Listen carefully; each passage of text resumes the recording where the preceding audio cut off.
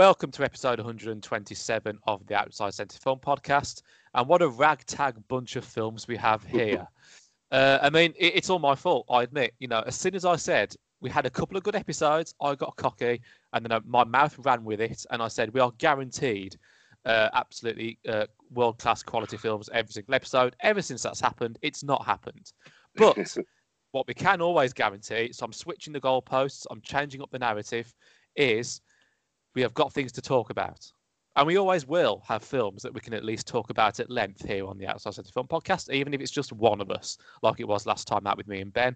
Here, well, as you will remember, a couple of episodes ago when Paul was last with me, we reviewed Aurora, which was the most nominated film at this year's cancelled Yuzzy Awards. We didn't really get on with it that much, to be fair. So we agreed to review the second most nominated film from the awards, which is this one, Dogs Don't Wear Pants, directed by J.P. Valkapar, and it's a BDSM film. Basically, there's some sort of medical professional who loses his wife in a drowning accident, who kind of comes across a BDSM parlor after he takes his daughter to get her tongue pierced. He falls for a woman there, and the pair of them start to BDSM, basically. That's the film. Now, we are all adults here. We know what BDSM stands for. But for me, the letter B actually can be replaced by two other things. Now, one of them now and one of them later. Firstly, instead of bondage, let's call B boring. Now, considering the subject matter, this is a surprisingly boring film. With next to no drama, no excitement, no cathartic moments at all. Now, in a way, I feel a bit heathenistic saying that for Finnish cinema, because Finnish cinema is never exactly thrill a minute. But this was just such a bland film that it actually didn't feel Finnish whatsoever for me. It could have been made anywhere in the world. Secondly, let's call the B bizarre. And I'm referring to the last 20 minutes, Paul, because the story kind of develops. You know, he eventually thinks, right, I've got to get out of this. It's getting a bit too intense. It's getting a bit too warped. So he tries to get with the more, should we say, regular woman. And whatever, you know, he ends up having a violent episode one way or another, and essentially he's out all night one time. And when he gets back from being out all night one time, he goes back to his apartment, and there's like their equivalent of Cheerios cereal all over the floor. Like, as if to symbolise that because the father was out all night, his teenage daughter was completely incapable of making herself breakfast in the morning without spilling cereal all over the floor. Just weird. Really, really things like that throughout the film that are just weird. And as for the final scenes, which, you know, not necessarily going to spoil, they make zero sense to me either. As if, you know, this character is somewhat now liberated. You know, he's gone through this in some sort of journey. He's now liberated. He kind of ends up in a club dancing to some music in an extremely awkward, unnatural manner, which is painful to watch, Paul, as painful as some of the BDSM that was going on. The whole thing just doesn't make any sense. The journey wasn't believable. The characters weren't believable. And I have to say, I actually preferred Aurora, Paul. I can't recommend this film at all. Yeah, I'm the exact same. I was like, I was absolutely bored of it as well. I was actually quite happy myself. How do you say it? I actually get through the whole movie, because there was certain times I was like, switch this off. It is purely an art house movie. And I think it a bit like when we talked about Emma a few episodes ago. I think Mubi, which Emma's on, would have been a perfect platform for it, because even the avid art house fan would be like, right, what's this all about? What's the point? Yeah, exactly. And and I'm just like, right.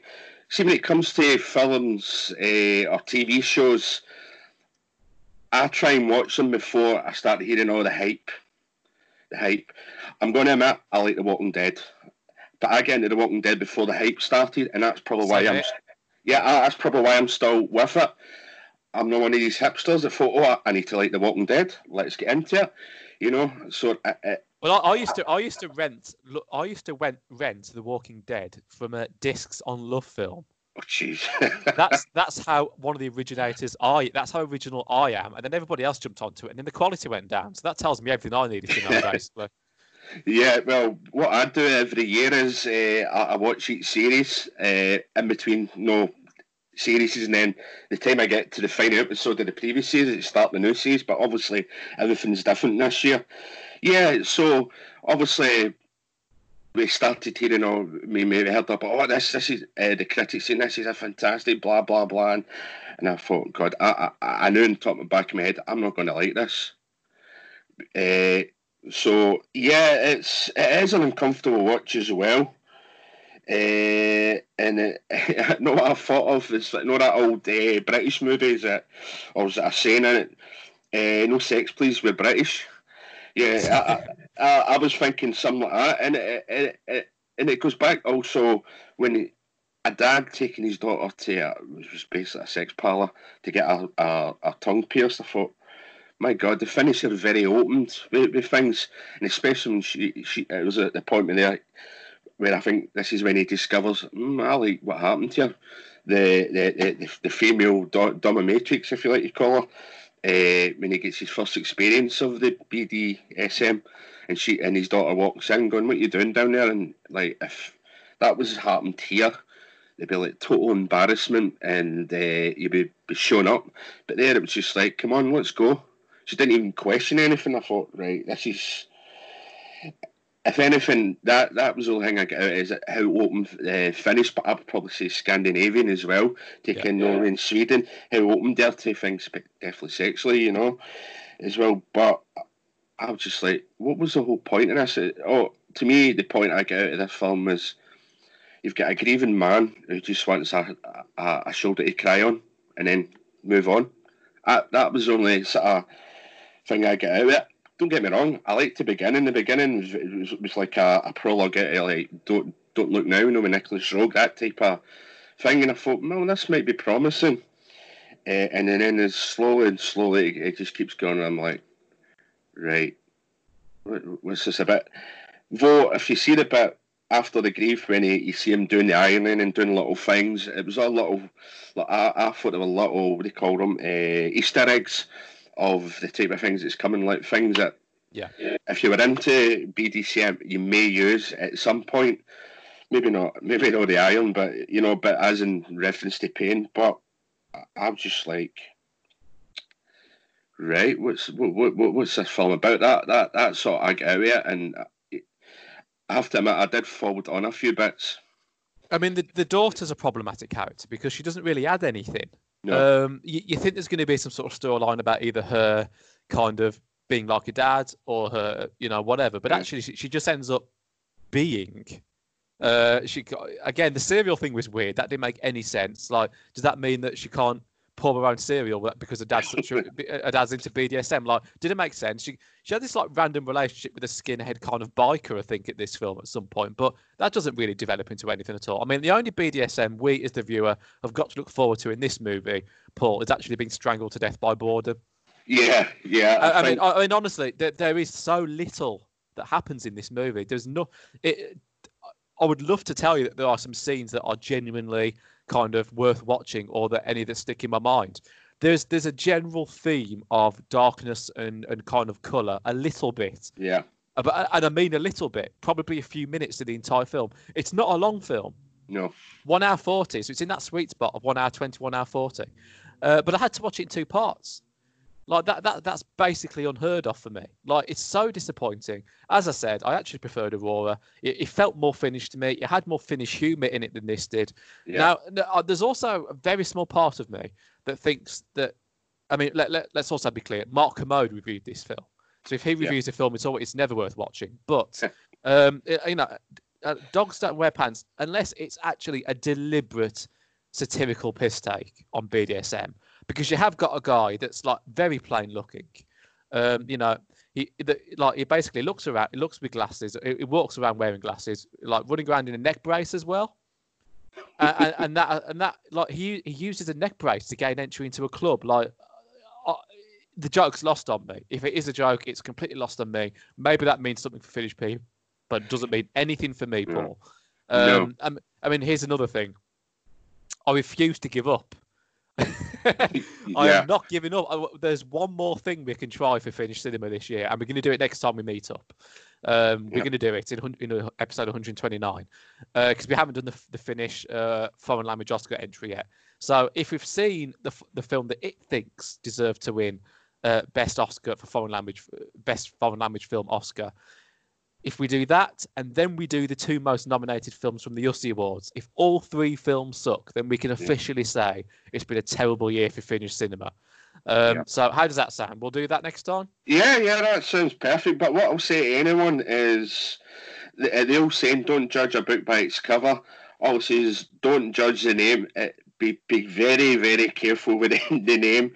It sounds like something for the Disney Pixar back catalogue as well, so don't... I made that mistake years ago with an anime. I used to love anime when I was younger. All says Legend and Overfiend. If you know your anime, you know that. That's one you would watch with caution. Yeah.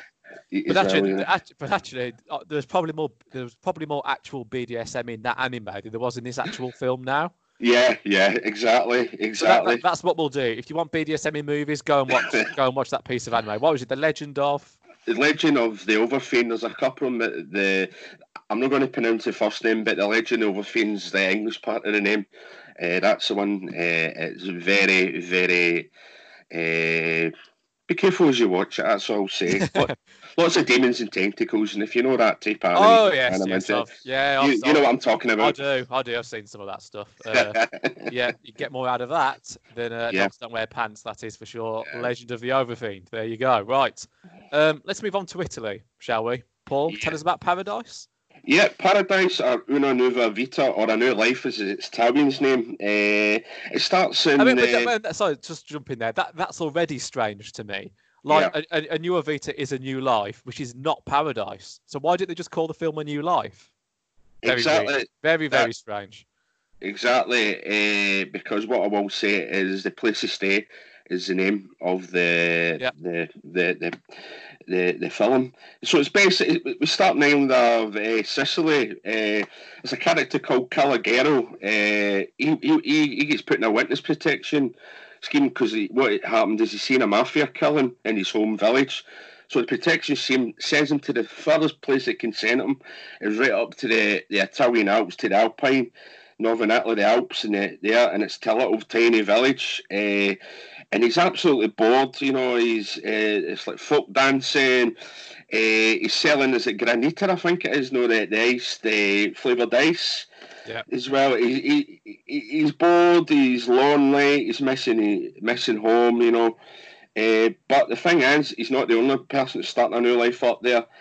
The killer of the murder that he witnesses, he actually gets arrested and becomes an informant for the police. And guess what?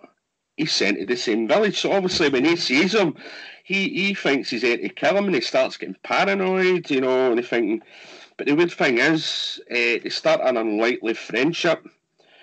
And basically, obviously, it's one person is hiding for the mafia, the other one's facing his past as well. So basically... It's how to describe it. So when they do meet, it's a film of irony. That's what it is. It's a film of irony and drama. Because when they do eventually meet, can you guess what the killer's name is? Calogero. And right away, because Calogero, right away, the killer knew right away. Our main character is also from Sicily, because obviously Calogero must be a Sicilian name as well. So they're wondering why is two guys from the southern Italy where the weather's absolutely gorgeous up in the north in the middle of the snow as well. Actually, if I remember rightly, you've when we're doing the other Italian film, you've lived in Italy as well, so you might have. You'll know Italian humour is very, very basic. It's very simple. It's not overly complicated. They laugh at anything. You could be sitting there and you could have a couple of Italian folks next to it, and they'll be rolling with laughter. So as when it comes to humour in this film, it's very Italian. I know it sounds cheesy because it's an Italian movie. The humour is very targeted Italian.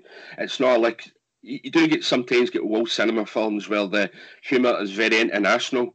Yeah, a bit like the last film where it doesn't feel like a Finnish film, where you could say it could have an international appeal. This one is purely Italian. Yeah. I mean, the humour's like for the dancing. They do this alpine dancing where they turn the guys turn one guy upside down and then they're sort of hitting their backsides as they dance around. That's the type of humour. It's like fake fighting type thing because right away, Calogero, the main character, he makes a comment. He makes a comment about them, and that's when he suddenly gets into the dancing himself as well. But slowly as eventually the two men meet, they get to know a lot about each of them. And I don't know what to say this because the killer does reveal something about himself. Do you know the bit I'm talking about? As in he opens himself up to him. I won't say it just in case anyone wants to see it, but he opens up and they start getting very friendly here. Do you know what? Other bits of the humour is when he realises that's the killer. It's when he dyes his hair blonde. That's another bit where Italian humour where people just be rolling with laughter, and he stands up like a sore thumb in this small village. Caligero's got like very wavy dark hair, but he becomes blonde. Yeah. Also, he doesn't help himself when he introduces himself to the locals. I'm the Sicilian.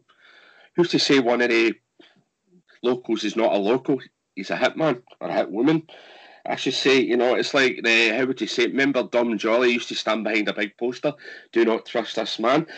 That's basically what it was like, and they described this as a comedy. I wouldn't really call it a comedy. It was more, I think the strongest was when it was the drama. Would you maybe call it a dramedy, maybe? I would maybe put it towards that. But it's not necessarily outright funny, but it has funny moments and it has drama. I will say I prefer this to obviously the last film we've just reviewed. I agree. Yeah. Yeah, it wasn't the strongest film, but you knew exactly what the film's aim was this guy. One of the things I found Calogero as in he was a very frustrating character because you find it quite hard to connect with him, but at the same time you can understand why as well, and it left the door opened for what direction the film can go. It was it was predictable, but it was also slightly unpredictable because there were certain times you think it was going in that direction and it suddenly went in the opposite direction as well. Yeah, it was a drama with a lot of emotion, wee bit of comedy. It was lightweight in that, but it was definitely plenty of irony. Because irony, I would say, is the key focus of Italian humour as well. Yeah, I mean, this is a film directed by Davide Del Degan, a first-time feature maker, having made documentaries and shorts previously. And the problem is, it sure as hell feels like that this is the film of a first-time filmmaker. I'm actually recommending it, Paul, because this really is a fascinating look for all of you on how to get things wrong on your debut feature film. There is so much wrong with this film. Its biggest problem, and there are many, as I say, and people would have heard me say this a few times, I don't like films that don't follow its own logic. Like, you've mentioned the bleach blonde hair. The whole point of being on a witness protection program is that you do nothing to stand out in the crowd. Exactly. So you've mentioned his hair. You neglected to mention his fucking multicoloured jumpers. Oh, jeez, yeah. So, nobody in Sicily looks like that. And again, believe me, and again, that is probably, Italian humour, therefore. And it's actually, I think, there's a bit in there regarding the North-South divide in Italy. Like, they are actually taking the piss out of Calogero. Because, I mean, they speak German in the north anyway, because it's obviously in the border of Austria and stuff. Yeah. And that's why they do the shoe platter, the dance that you mentioned about slapping thighs with your soles of your shoes and stuff. Yeah. So that's that particular. I mean, there's a few Italian folk dances like that, but the one referenced in this film is the German one. But what actually happens in northern Italy when people from Naples or from the south actually visit northern Italy, they do tend to stick out. Therefore, when they see them, they will actually speak to them in German because they know that they don't understand German because they just don't want to speak to the dirty Southerners, quote unquote. I say quote unquote because I've heard it myself. I've seen it. So, yes, that's what that's about. And that's pretty much a little bit of that made me smile for a bit. But that's, again, with the knowledge that I bring to it, having been there. However, for me, again, it just doesn't work in the film. Because if you let films wash over you, then it won't bother you. But if you actually like, obviously we're film critics and stuff and whatever, but we're in that sense we are all film critics. We all take a look at a scene and go, well, that doesn't make sense because if you're trying to hide blah blah blah blah blah, so that didn't work. And for me as well, Paul, he was just a bit too childlike, really. It was overacted kind of throughout. It's a character that doesn't really look the part, and I don't think he was able to actually play the part that well. I just couldn't get on with him. He was just a little bit odd. The ending, likewise, is ridiculous. Again, not going to spoil it, but he decides to do something which does not add up at all. That's one set of problems. The next thing is tone. I mean, you kind of couldn't decide whether it was drama or a comedy, and neither can I. It's kind of all over the place, which very, very rarely actually works. It can do if you have a mixture of genres, or a mixture of tones is more the point. But generally, only when there's two going on. For example, a classic example is dark humor in horror movies. That, generally speaking, works very, very well because you need that humor to take away from some of the horror, and then when the horror comes back, the thing keeps repeating itself, and it's quite interesting. Here, I never quite got what the film was setting out to achieve. It's a film that kind of veers between being frantic, romantic, comedic, violent, back to romance, paranoia, romance again. Like, what's the goal here? Don't quite get it. The third thing is for me is pacing. You just don't get the time to learn about anything, Paul. Like you mentioned the Sicilian man that he meets, obviously the person who he's actually been protected from, essentially, is in the residential block and stuff, which is, the romance happens, which is just odd, and it feels a bit false to me as well. It kind of blossoms, but then the kind of whole thing suddenly ends, doesn't it, as well? So as much as it happens relatively quickly, it ends even more quickly when Calogero, the one who came there first, not the killer one, the other one, is reunited with some people in Slovenia. And it's like, well, what the hell happened to the previous half an hour then? Yeah. So you made the effort of building all that relationship, this sort of blossomed romance up, and then literally within 1.5 scenes, Calogero, multicoloured, bleach blonde Calogero, is in Slovenia with people.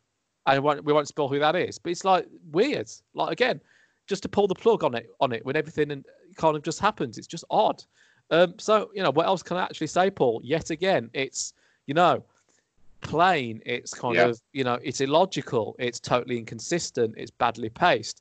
It actually offended me a lot less than Isaac from Lithuania that we did last time. Yeah.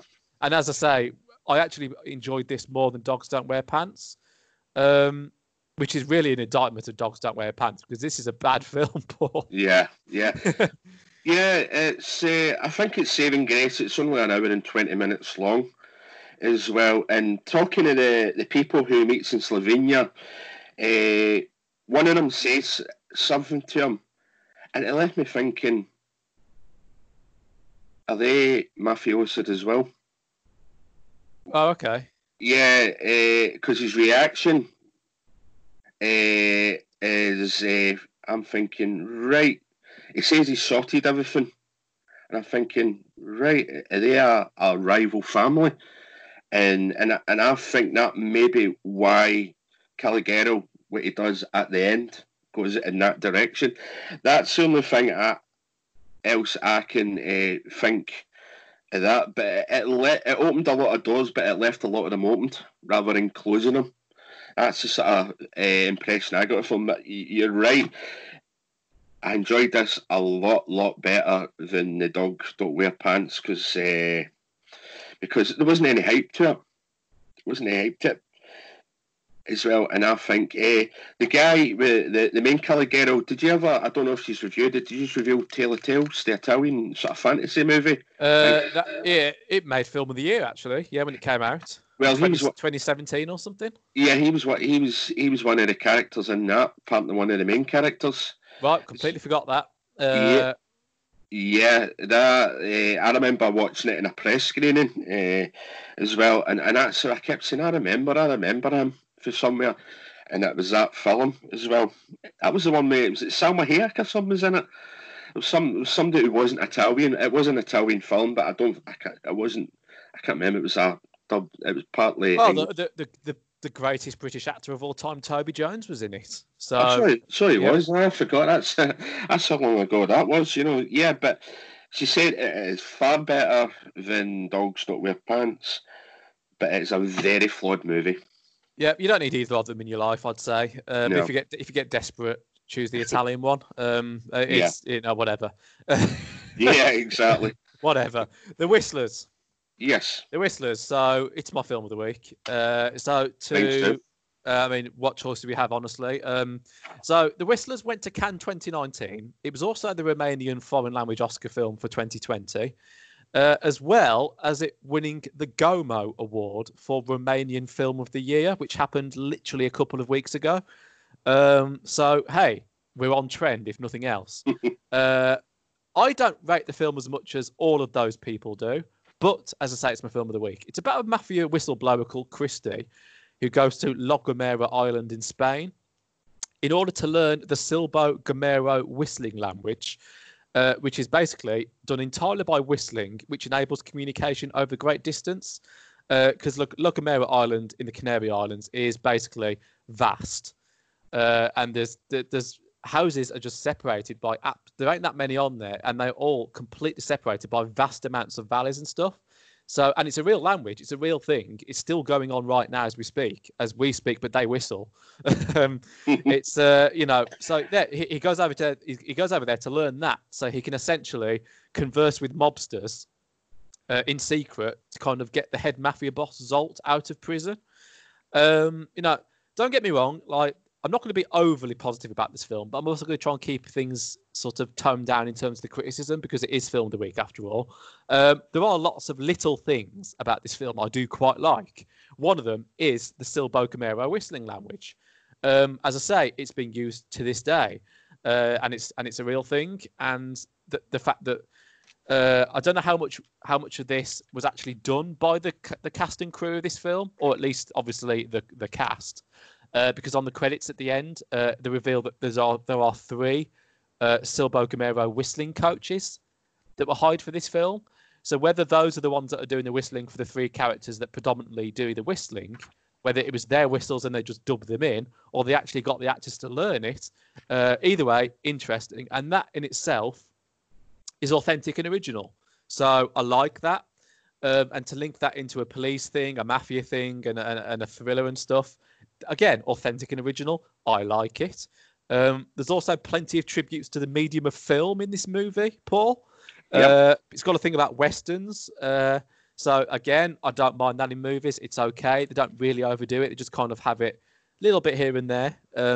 Very clearly, the director, who I'll come on to in a bit, likes his westerns and likes his classic westerns. Well, fine. That's your prerogative as director. If you want to do that, do that. No offense is taken from me on that. The problem for me, though, Paul, for this one, is that it's the genre, and the film was never therefore going to succeed massively for me. I'm not really a fan of crime dramas, if you will. They've never quite done it for me. It rarely has done, very rarely does, and very rarely will.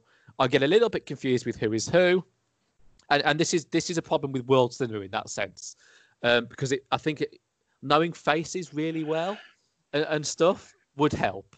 And little mannerisms and things. Like, it's very clear in the Western way when we do these films, they always make very stereotypical, distinctive kind of looks. So the bad guy most definitely looks like a bad guy. He's either got a moustache, or he's grey, or he's wrinkled or something. So we just know the person is a bad guy. Whereas here, I actually get quite confused about who's police, who's mafia, who's both. And there's quite a few characters to remember as well. But again, that's as I've mentioned for years on this thing. I've always struggled with that. So my brain is just not particularly programmed for these kind of films. So that's entirely personal. Some people will probably take to it like a duck to water. That's fine. As per the genre, fans of the genre, there are a few twists and turns, some of which are predictable. I'd probably say most of them are predictable. But I think there's maybe one that is a bit more surprising. Maybe. Depends how good your brain is for this kind of thing, as I say. You get your usual double crossing between police mafia and mafia police. So what else can I say? Basically, if you like crime dramas between 2 rival groups, you will feel at home with this movie. There's English in there for people that hate subtitles. But if you hate subtitles, why would you be listening to us? Because we are a world cinema podcast. But anyway, some people, if you want to break for them, then they're there anyway. So, there you go. The story itself. Doesn't really do anything different other than the whistling, which I will repeat because it's worth saying is authentic and is original. Basically, everything else has been done many times elsewhere, Paul. So not much else I can really say. It's a Romanian take on a very well-trodden genre. But that's it, really. So take from that what you will. Yeah, but see when you sent me the movies, you wouldn't believe it. I just reviewed it. The review isn't online yet because it's Cousin Artificial Eye are releasing it the first Monday of next month. I believe it's on Curzon Home Cinema at the moment. It is. It's been on Curzon, I think, since June, but to actually buy the DVD or the Blu-ray, it's next month. So obviously, that's another one of the movies I watched. I actually watched it back to back with the movie you and Ben reviewed last week about Endless. That was the sort of back-to-back movies to watch. The director, Corneliu Porumboiu, Yep. that's quite good for me. He's a big player in Romanian New Wave, and anyone that knows Romanian New Wave is very, very dull, very, I called it miserableism as well. And people who are maybe, that I would say this is probably his most commercial film to date. No doubt. Yeah, so right away, even in the first few minutes, we hear the Iggy Pop song, Passenger, you know right away, it's complete. This is not going to be another Romanian New Wave. And obviously the colour scheme, if you've ever seen, the director, he did a film called Police Objective in 2009, which is probably his most famous film, if you know the genres. That's very, very drab, very dull, which you do see in bits when they're in Bucharest. Scenes in Bucharest as well, so it's not your gloomy greys. There's a lot of yellow and blue skies in there as well. What I liked about it is I'm a big fan of film noir, and I would say the director is as well, along with the westerns. And there's a lot of little Easter eggs or homage to them. The most obvious is the female lead. Her name's Gilda, which happens to be the titular character of the Rita Hayworth film of the same name, Gilda, in 1946. Yeah. I mean, she's your classic femme fatale, beautiful. She's if you've ever seen old film noirs, the women are always there with the cigarettes, smoking cigarettes. She's there, and she easily seduces Christy, who's the main character. Who's also starred in a lot of Porumboiu's other movies as well. I believe some people think The Whistlers is regard this as a bit of a sequel to that Police Objective because he plays the same partner, plays the same character in Police Objective. Christie, the main character in this one as well. Obviously, there is a lot of multi layers in there, and there's homage to Orson Welles' Touch of Evil. Fritz Lang films, and even a little bit of Alfred Hitchcock as well. I would say the Touch of Evil one is probably in the hotel where Christie goes to get something there with the music playing in the background. That's a little bit like there's a scene in Touch of Evil where Charlton Heston's character says to his wife, stay in this hotel, and a lot of things happen in that hotel, which a lot of things do happen in this one. Yeah, you're completely correct about the double crossing. I would actually say sometimes I would say triple crossing as well. Yeah. Because I don't. You can see that as a positive and a negative as well. But as in another saving grace, it's only 90 minutes long, and if you know Romanian New Wave, they're anything from 2 to 3 hours long. And they're very slow paced. This is very fast paced. There is one scene, it's the end scene. They go to another destination. I won't say anything about it. That bit says, what was that? And they sit and they watch something. And I'm like, what was the whole point of that?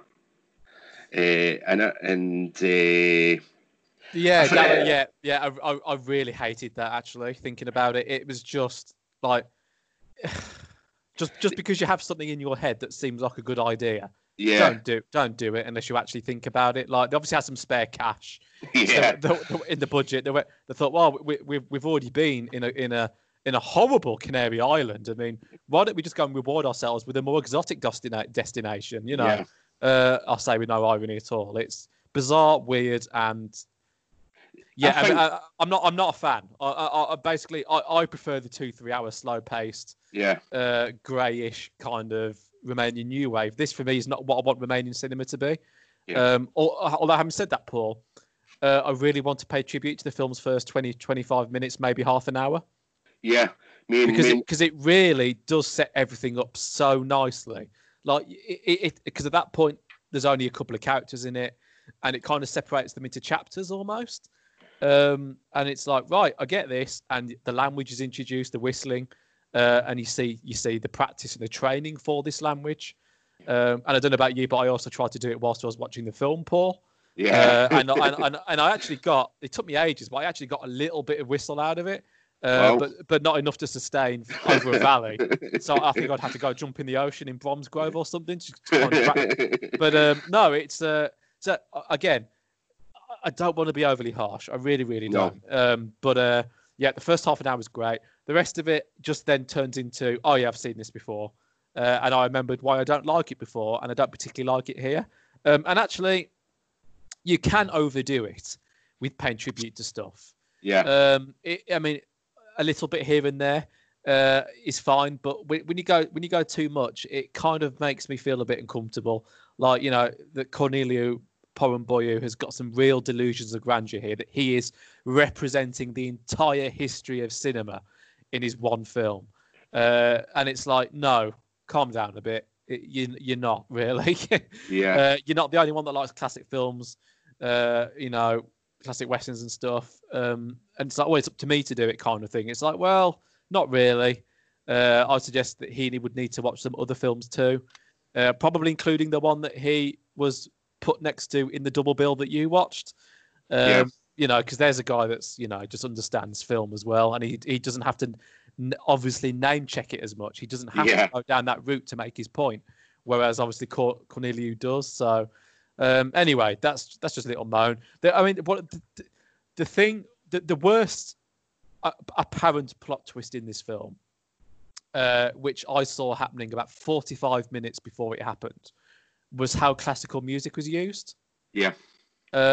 That was atrociously done, actually. That was really, really not nuanced. Like, that was so obvious to me that, oh, right, okay, so that person is a bit shady. Like, I just knew, and obviously we won't say who that person is. Yeah. But no, that was poor. So, again, I would have been more than happy to have forgiven a lot of the film's faults had it genuinely done a world-class job at the genre, but I don't actually think that's the aim. The aim isn't here to make a fantastic mafia police film. As you say, it's to follow on from a film that this director's previously done, and it's to follow on, to continue the new wave and kind of take it to a new direction. So that's what the film's about. That's fine. That's up to him. He's the director. So whether you want to watch this or not, well, I think we've said enough. Yeah. People make their own minds up, really. But I want to see it again. Not especially, though. I do think I'll probably be more patient second time round, knowing that now that I've seen the whole story and I know about the characters and who everyone is. Yeah. Obviously, when you're watching it, it's a little bit confusing because it's happening live. But now that I know who everyone is and who everyone belongs to, doesn't belong to, and then belongs to, I can go, right, okay, let's see if that adds anything to the bit at the beginning, the previous bits. Yeah. And I might actually be able to follow it in a lot more relaxed way instead of being on the edge of my seat going, right, who's that? Who's that? Who's that? Are you Zolt? Are you not Zolt? Like, you know. And why do you all look the same? Doesn't help. But anyway. Do you know what? I think, see the Italian movie, I think this is what the Italian movie was trying to get, because there's a bit where the person who's trying to get out of jail in Romania, the matches seller, it reminds me of sort of thing that I think the Italian movie was trying to get at. As in the characters, probably the most straightforward character was the main character's mum. She was the only sort of believable character, you know. Well, but then what I thought was interesting is that she looked very, very similar to the femme fatale as well. Yes. So I don't know whether that was a point as well, the kind of the long black hair and stuff. But and it should be said. I mean, I do want to try and end up on a bit of a positive note. I know for a fact that at least 80% of our entire listenership are male. Yeah. And whilst that doesn't necessarily mean that everyone is heterosexual, the femme fatale is a very attractive woman in this movie, Cheers. and you see quite a bit of At her. the beginning. Yeah, you see quite a bit of her. So that's one for us. If that's your thing, you will also enjoy that. So there's that as well. Which again, more of that would have been welcome in the BDSM film Dogs Don't Wear Pants. Yeah. But we just don't get any of that. So basically, the fact that film has penetrated the other two reviews we've had to do this week tells you everything about that film, really. But there you go. Yep. That is it. So me and Ben will be with you next time. And then obviously Paul will be back, where we're going to have our final stab at finished. Oh, yes. It cannot be. It cannot be worse than Dogs Don't Wear Pants. It simply can't be. Yeah. So, and if it has to be that the humour in Aurora is what makes Finnish cinema this year, fine. I'd rather have that than Dogs Don't Wear Pants and any potential disaster that I think Stupid Young Heart is the name of the film from the Finnish language Oscar entry. So we will have something to say about Finnish cinema this year. Whether it's an entirely great film or not, well, that would be nice. But at least we've got a little bit of Finnish humour in a movie that has existed at some point. Not here today. But that's it. Anyway, as I say, so me and Ben will be back in a few weeks. So take care until then, and speak to you soon. Bye.